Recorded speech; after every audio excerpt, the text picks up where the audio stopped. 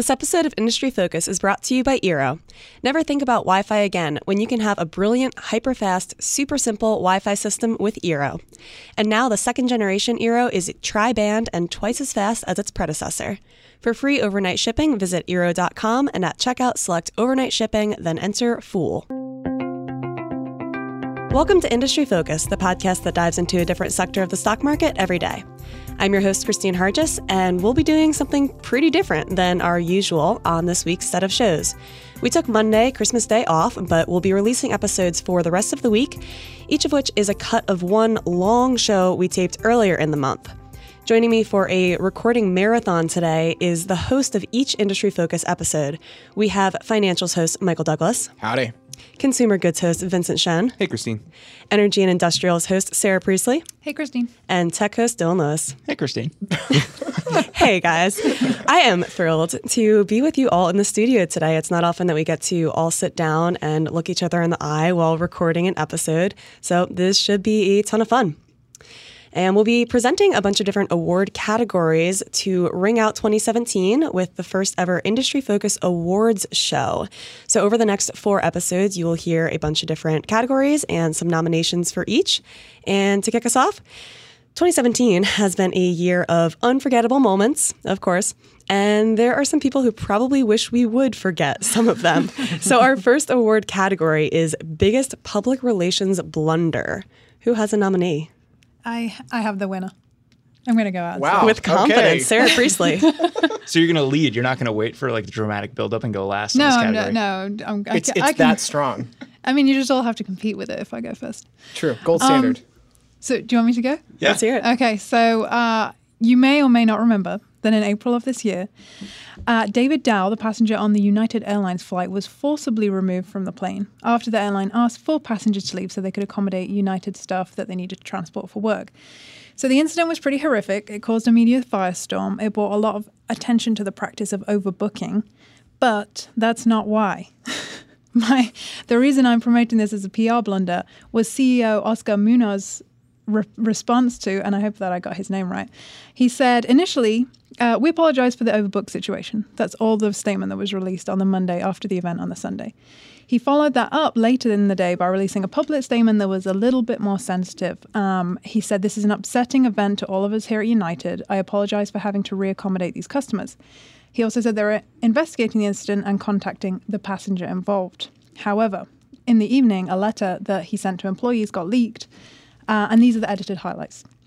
He said, the situation was unfortunately compounded when one of the passengers we politely asked to deplane refused, and it became necessary to contact Chicago Aviation security officers. Our employees followed established procedures for dealing with a situation like this, and while I deeply regret the situation, I emphatically stand behind all of you. He goes on to say that lessons can be learned, but the letter included a recap of events that described David Dow as disruptive and belligerent. And you can imagine the response to that situation. We had all kinds of people weighing in, including the very Warren Buffett, who said that the situation was made so much worse by the CEO's response, which the whole thing was just a lesson on how not to do it. So that is my nomination for PR Blunder of 2017. And a strong contender. Who else wants to compete with that? All right. I'll hop in the ring here. In early September, Equifax. I forgot about it. Yeah. 143 million Americans' personal data potentially stolen in the big Equifax hack. Mine included, by the way. I am one of the people potentially affected. Probably other people in this room, maybe. So when you have a company whose job is to protect your data, lose control of your data, that tends not to engender a lot of confidence. I'm going to keep it short and sweet. But if, dear listeners, like me, you were potentially affected, there's a simple way to find out. It's to go to Equifax.com, and they actually have this big banner still there. It just says, Notice Equifax Cybersecurity Incident. You can click below to enter. You can give them your information, which hopefully they'll keep track of this time. And then they can let you know whether you're potentially affected and then also sign you up for some free credit protection services. So that's a good thing to do. can I add on to why that was such a PR blunder? Sure. So, and correct me if I'm getting any part of this wrong, but in their response to this, didn't they set up a website that you could submit? It was the one that you probably just pitched. You could plug in your information to see if you were affected, but by doing that, it also inhibited you from being able to join a class action lawsuit. Well, so yes, and actually there have been some. There was some chatter as well because the Consumer Finance Protection Bureau, or the CFPB, had put in a rule making it easier to join class action lawsuits as opposed to being forced to take arbitration, and the Senate recently repealed that rule in a 51-50 vote. So it was very tone deaf in a lot of ways. Okay. All around a huge fiasco. I'm going to hop in here and do my own nomination, which definitely didn't make as widespread headlines, but I think you would agree with me that this was kind of egregious. So I want to nominate a biotech company called Allergan. And it requires a little bit of backstory to explain how this works. So in the wake of various drug pricing scandals, Allergan's CEO, Brent Saunders, released a statement in which he committed to not raising the price of any given drug by more than 10% in a year. So one might point out that a, say, 9.9% increase is a good bit more than inflation. And so that's, not really much of a moral high ground. But that's actually not what I want to call him out for. So I actually think that was generally a good PR move. Consensus opinion was that it's a good thing to do. And here's where the blunder comes in. In order to protect one of their key drugs from having its patent challenged, Allergan struck a deal with a Native American tribe, giving them $13.75 million in exchange for the tribe owning the patents to this drug and claiming sovereign immunity in order to dismiss a patent challenge, thus delaying the market entry of a generic to the drug, which, of course, does exactly the opposite of keeping drug prices in line. Wow. That's shady. Have you guys seen the Arrested Development clip where Buster goes on a tirade of expletives and then Michael pans and he's just like, I don't think anyone's going to top that? Vince, I know you still have one. Okay, but so mine's light. Mine's light. The United is strong, is a strong candidate in terms of what I see as a straight up PR blunder. The Equifax thing, in my opinion, is just a huge shortcoming on the company's part. Mm-hmm. And then the response, yes, PR blunder. And then what you just mentioned, Christine, that's just so shady. But mine is pretty recent, and I picked this one because I just thought it was really funny. So my nominee for biggest PR blunder this year is Papa John's. Because they had comments recently from the founder and CEO, John Schnatter, and other chief executives of the company during their Q3 earnings call. And these comments, I think, originally were intended to shield them from their underperformance in that quarter, but it really just ended up blowing up in their faces completely. So the company announced its third quarter results, and the headline numbers weren't too bad. They largely met expectations, but they got dinged because they reduced their guidance for domestic comparable sales and earnings per share. And the stock traded down about 9% following the announcement, and reduced guidance tends to do that. Nothing too surprising there. But overall, this company has been growing its comps for 28 straight quarters. They have been growing their domestic and international businesses for almost 15 years straight. So doing pretty well overall. Nothing to be too worried about as a long-term investor. But then the leadership has to go and try and blame their underperformance in the quarter on a ridiculous scapegoat, which is the NFL protests and the corresponding ratings declines for football games that have occurred last season and this season. And Schnatter and his team, they say multiple times how Papa John's is the number one most recognized brand partner with the NFL, and how these protests and the controversy have led to basically tying the brand to the controversy. And then by making these statements, they really tie the company to the controversy because honestly, earnings calls, comments usually don't make it into mainstream news. Well, these absolutely did. Schnatter basically says NFL leadership did not nip this problem in the bud. And they mention it again and again. This NFL partnership became a headwind rather than a tailwind. And what happened was it started a huge debate with a lot of people criticizing the company for attacking player protests. Their competitors also took the chance to absolutely rake them over the coals, basically saying, making fun of their slogan, better ingredients, better pizza. People were saying, better pizza, better results. And about 2 weeks after their earnings call, the company ends up apologizing for the comments they made on Twitter, saying, we did not intend to be divisive, that they support the players' ability to protest what they see as an injustice, things along those lines. But by calling attention to this, it completely blew up in their faces. They had some very unsavory groups like neo-Nazi groups, for example, saying, oh, Papa John's, this is our number one pizza. And so they really associated themselves with groups they did not want to, and they had to come out in their Twitter response with something that counters that. And this was just a disaster. Let's not forget, though, that their Twitter response also included the middle finger emoji to neo-Nazis. Yes, exactly. That was the counter that I was mentioning. I didn't want to, We're a family site. You know what's interesting about all of this, though, is just how short people's memories are. I mean, I'd already forgotten about the Equifax breach, and I'd actually already forgotten about the United event until Christine reminded me. And it shows in the reports, too. United Airlines reported 39% greater profits year over year in the second half of the year than they did last year. So it just shows you that despite calls for a boycott and other such things, it doesn't really have that much of an effect over the long term. Since I don't have a horse in this race, I'm not submitting anything for the PR category. I want to add some commentary on why I think I'm leaning towards Vince and Sarah's as the winners here, or losers. I don't know what the right way to phrase that is. It's not good. They're going to get the award. Because when I think PR mistakes with both of them, I mean, that is something where bad things happened and management didn't just own it. Part of being leadership and being management is understanding when you have a shortcoming and when you maybe don't provide the best service and actually provide terrible service, or when you provide bad numbers. And I think you want to see management coming out and saying, you know what, we messed up and here's why. With the Equifax one, that's a tough one-off event to deal with. It is exactly what their business is supposed to prevent. So you'd think that they'd be better at it. Man, Christine, yours is tricky too, but I got to go with either Vince or Sarah on this one. Well, so one of the reasons I'm leaning toward Vince and Sarah's is because theirs blew up in a way that Christine's didn't. And fair enough on the Equifax thing. I will take myself out of contention now.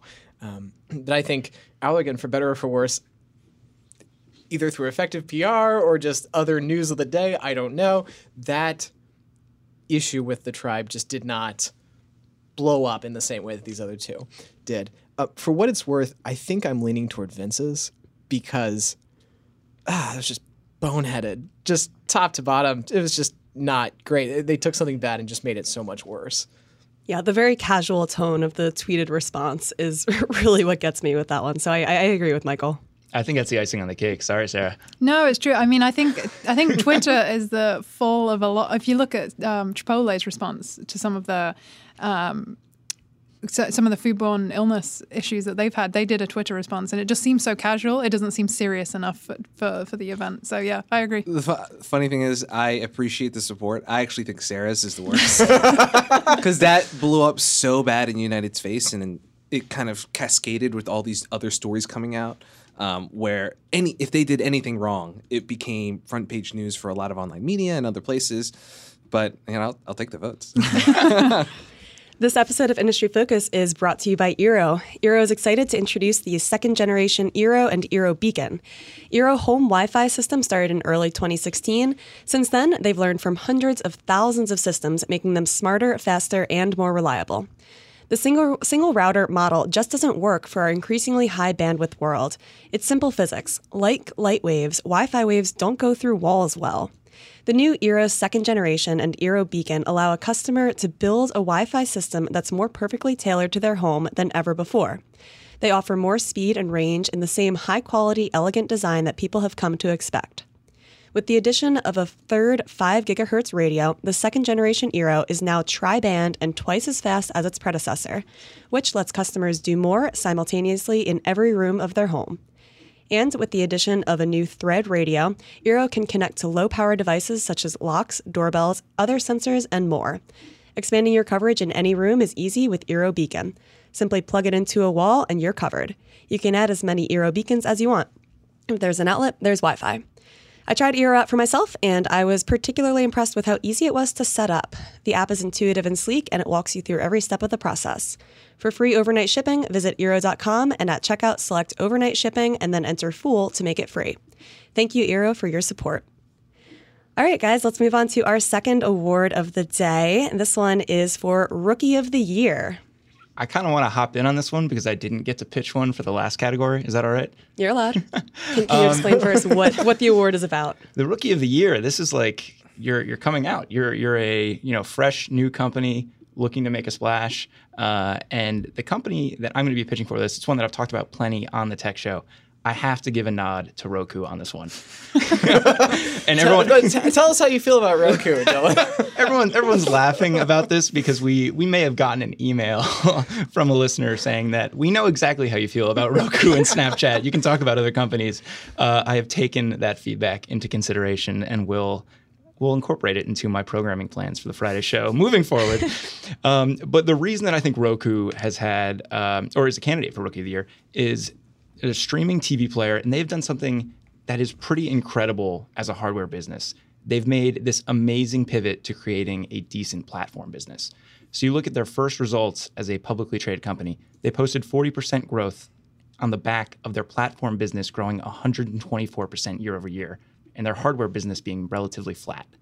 That platform business for them drives 90% of their gross profits. It's going to be far more consistent, way more reliable than a hardware business. You look at a lot of the hardware makers out there, GoPro, Fitbit, one of the struggles that they have is it's very lumpy with product issuances, and you're always subject to consumer upgrade cycles. So for Roku, not only really strong results, good growth, and the market reaction has been fantastic, but they're building a good long-term business, and it's something that a lot of companies have struggled with that operate in a similar space. Solid pitch. All right, who else has a rookie to nominate? I'll jump in with mine. So my Rookie of the Year, also IPA this year, it's Canada Goose. So this company is one that Austin and I actually covered not too long ago, about a month ago. So fresh for anybody who heard that episode.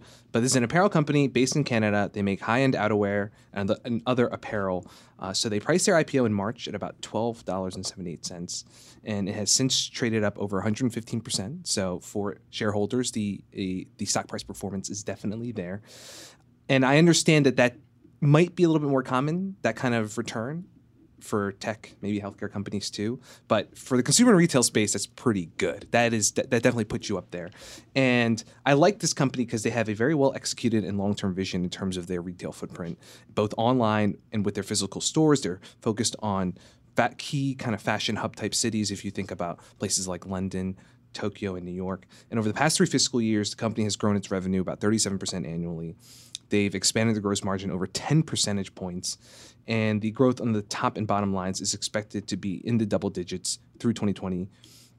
And I think the company is in the right place right now with a slow but kind of steady approach to its growth, in that, over 50 years, they've managed to develop this prestige that allows them to charge. I remember showing you this, Dylan, online. They charge $1,000 for one of their parkas, for example, and up. So they definitely occupy a high-end space in terms of fashion. And it's very difficult to build up that brand cachet, that reputation within not only high fashion circles, but they also outfit technical users, for example, like the U.S. Antarctic program.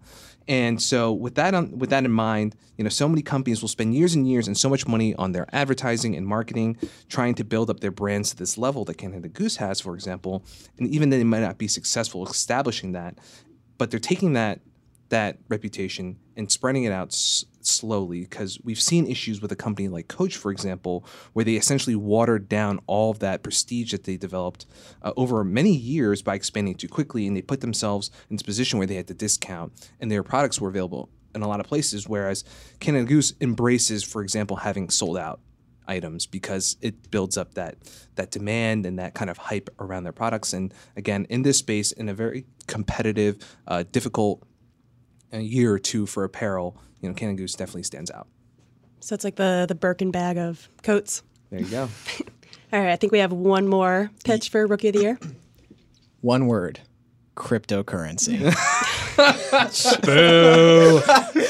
Now hear me out, because of course cryptocurrencies have been around for a while, but they only entered the zeitgeist, the central stage, in 2017. So January 1, 2017, let's go back 12 months. January 1, 2017, Bitcoin is trading at $997.69. And wow, That is a really high price for something that's totally unproven.